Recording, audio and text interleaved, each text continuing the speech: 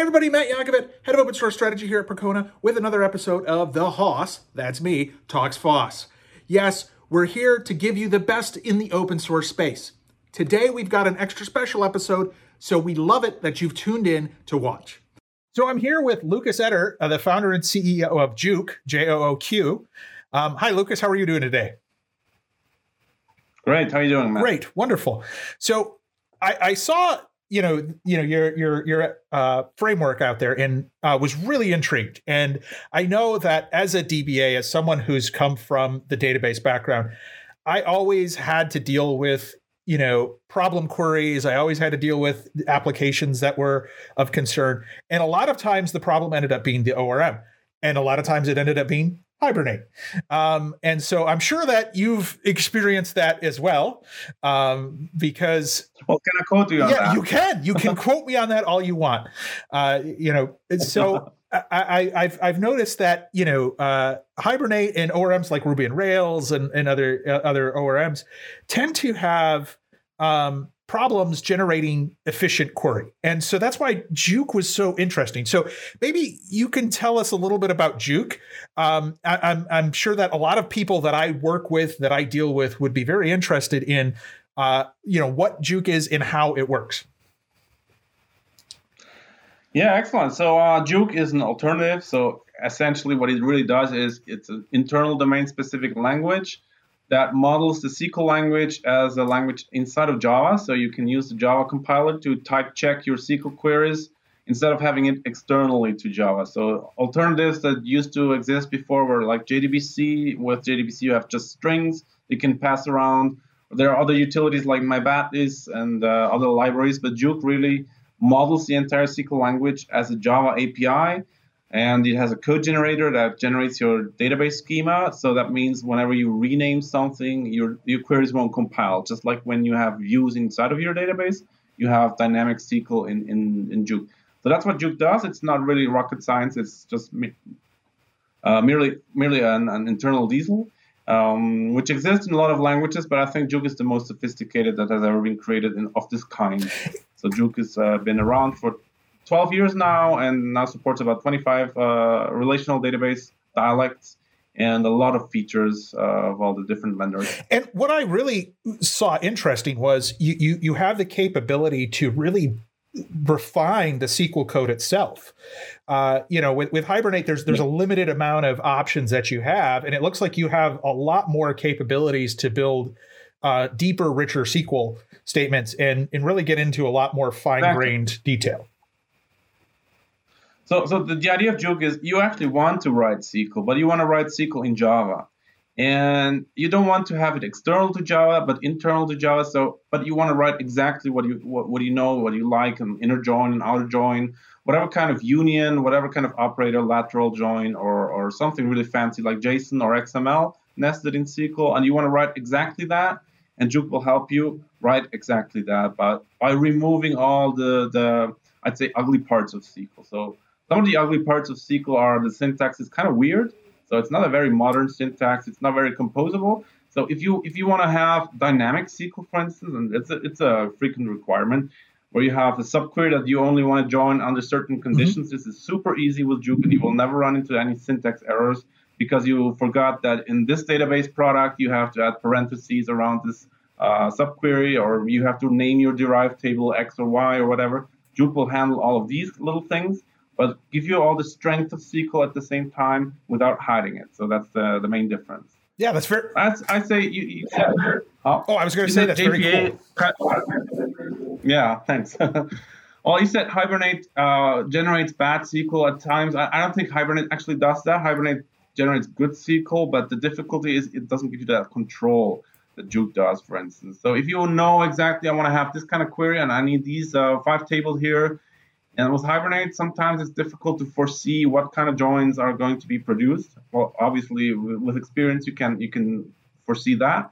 But it's a junior developer might not know this, and maybe the code already ships to production, and you haven't noticed that you're joining too much or too little or whatever.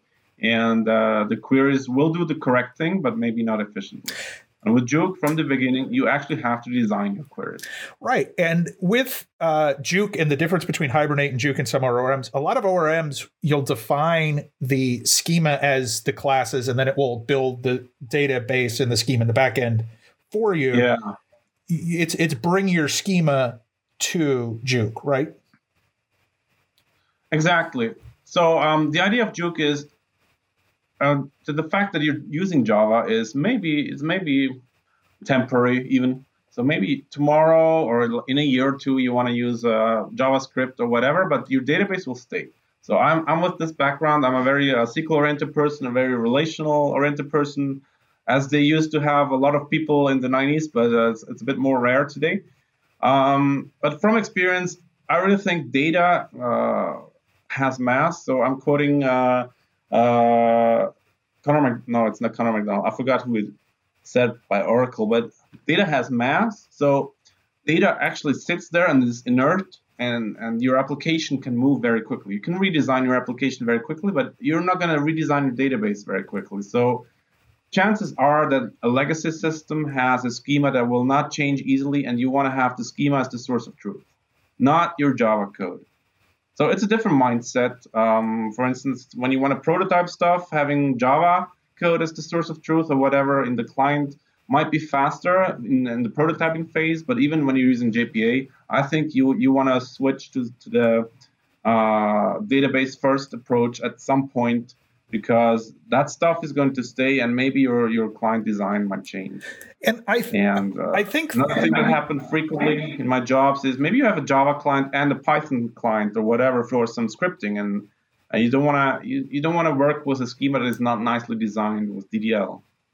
Yeah, and I think that the query design and schema design is actually becoming more and more a lost art, which is a shame, because that's where you can get a lot more performance and scalability with your applications. Absolutely.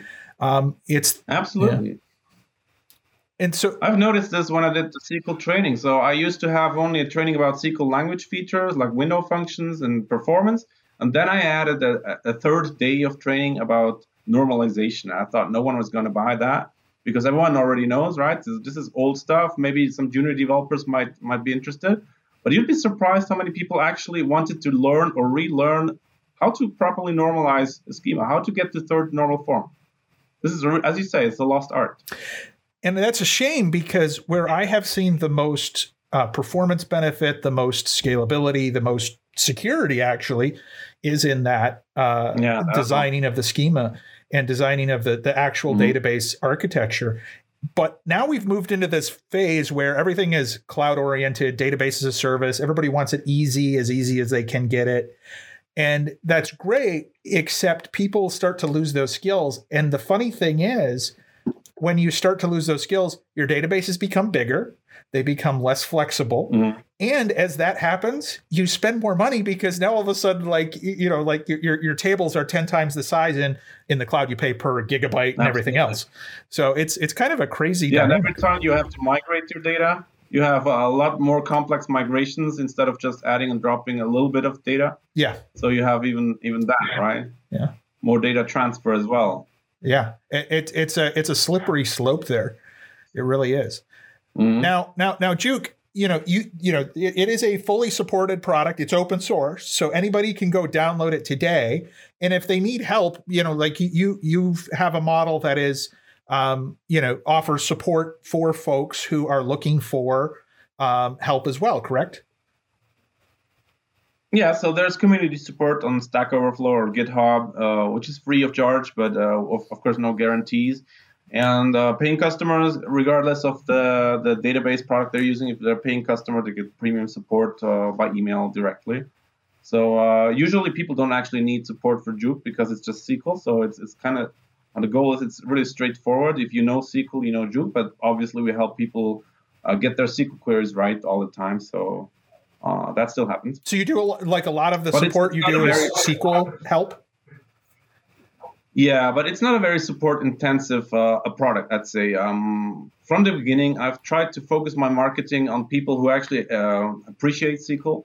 So I did some ranting about JPA in the past, how JooQ is better and blah, blah, but I think I've grown past that kind of marketing, and I'm not marketing JooQ for advertising JooQ as a good product for people who like an ORM. I mean, if you want to work with your objects and your object graph, then please use an ORM. But if you want to work with SQL, I think then JooQ is going to be a good solution. And those people already know a lot of SQL, and they will find JooQ just perfect for them because it lets them do exactly what they want, but in a more type-safe way. So it's not really a support business like other open source businesses, which is kind of mean, right? So to make money, we actually have to have commercial licenses, I think, because it's such a great product.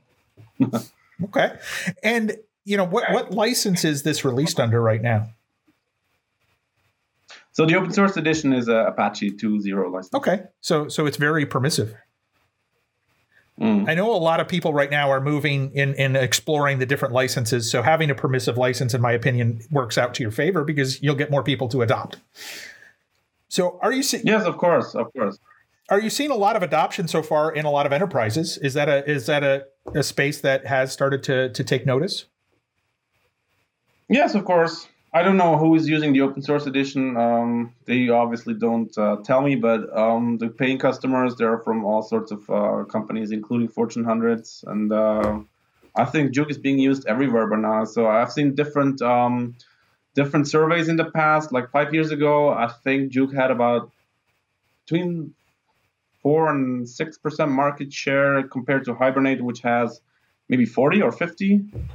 Some market share for JDBC, pure JDBC applications. And from my download and customer statistics, that has grown. I haven't seen another survey that actually checked on SQL frameworks because it's gone a bit out of fashion to ask about that. So these surveys typically ask about cloud and these kind of things. Yeah. But I think the market share should be around 7-8% now. So it's quite big. Everyone who is really into this topic is using JooQ now. Very cool. There's hardly any alternative in this domain, so in this niche. So in your experience, and you've done SQL coding for a long time, and you've helped people, design things, you've given training. What would you say is the number one problem that developers continually fall into when trying to build their databases and design their applications when it comes to SQL? I think the number one problem is to not version control their database from the beginning. So they want to just try around a little bit and add some table here and some table there. And before they know it, they go live with some create table scripts, and it's a complete mess. So they don't think about how to increment their database schema. And if you have to do that after the fact, it's much harder to get it right. So I think number one problem for developers is to, from the beginning, use something like Liquibase or Flyway or whatever tool helps you be very diligent and very careful about your database schema design, of course, as we discussed earlier, but also evolution. So the database schema evolution is one of the still, I think, unsolved problems. So Flyway offers a lot of simple tooling to just get the database increment scripts in the right order. But it's just very script-based, so you can do everything the database can do, but it's script-based. You have to do everything manually. Liquibase offers a little bit more help with the XML or YAML or JSON format, I think, what they're doing. And so you have some abstraction over the dialects and syntax and maybe a little bit easier to manage. But you have to do a lot of stuff manually. I think there's still room for a new vendor to solve problems in this area. But even if that's not available yet, you should think about how to properly increment your database changes and version control them. So it's really weird that we're using version control for all languages, but not for SQL. I kind of don't understand that, right? Yeah, this is true. And I think this has driven a lot of people over to the NoSQL camp where their claim is, it's schemaless. Until you run into performance problems and scalability issues, then all of a sudden the first thing is, you didn't design the schema properly.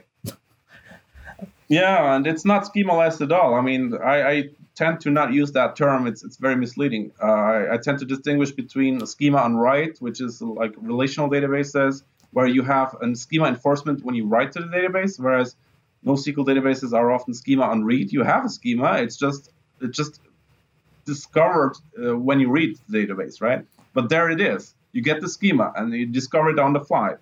Yes. Right. So I think it's better to enforce it when you write, so you know exactly what's in the database. Okay. But that's just us, right? We know these things. Yeah. We appreciate these things, but of course, again, it makes it harder to prototype and I mean, if you want to move fast in the beginning of a project, getting this part right is the hardest part, because you have to do a lot more upfront work than if you have something like a NoSQL database where you can just dump everything into a box and then throw it away and then dump it in the next box as you evolve your product before you go live. But again, if you start planning for your schema evolution from the beginning, then this is not going to be a problem in the long run. Okay, great. And if people want to help with JooQ and they want to, either contribute, provide, open up bugs, how do they get involved in the community? The best way is on GitHub for bugs or the mailing list for questions. So it's not much of an open source project in the classical sense where there's a lot of contributors. So contributors are usually people who report bugs, of course. We always appreciate that. But for instance, the tests are not open source, so you can't just make a pull request and run our integration test and see if you're still doing it right. So that's part of the business model, to not open source the tests, kind of like SQLite does. I don't know if you've seen that. But SQLite has some tests open and some tests closed, which helps Richard Hipp keep control over the intellectual property. So we don't have to test open source. So this means a lot of people don't actually contribute code. The other reason is I actively discourage this contributing code, because I think the way GitHub handles this is hardly ever the right way. Everyone could just dump some code on GitHub and ask the maintainers to please merge that. And it's a lot of work. And contributors usually don't actually know the roadmap, don't know how feature X interacts with feature Y, and they're actually not skilled enough to do that work. And it's the best way is usually not to contribute code, but to contribute ideas, to contribute use cases, to document stuff, to say, okay, this is a clutch. How can I do this better? Actually, just ordinary customer support cases is the way we like to receive contributions in the best way. I think that's the best way to interact. Yeah, and honestly, with most open source. Yeah, honestly, what I've seen is the best contributions to most open source projects end up being feedback, like the testing, the documentation on how to use it, educational materials, things like that. Great. Absolutely. And you can even host that yourself. I mean, if you write blog posts, I mean, that's very helpful. It's your point of view. It's your different angle and a different perspective on a product that a vendor would never write this way. And that's maybe very helpful for someone else. Yeah. Okay. Right? Well, Lukas, thank you for joining me today. I appreciate you taking, a little bit of your time to explain JooQ and where it's at. I really enjoyed our quick conversation here. And I appreciate you coming on. Perfect. Thank you, Matt. All right. Wow, what a great episode that was. We really appreciate you coming and checking it out. We hope that you love open source as much as we do. If you like this video, go ahead and subscribe to us on the YouTube channel. Follow us on Facebook, Twitter, Instagram, and LinkedIn. And of course, tune in to next week's episode. We really appreciate you coming and talking open source with us.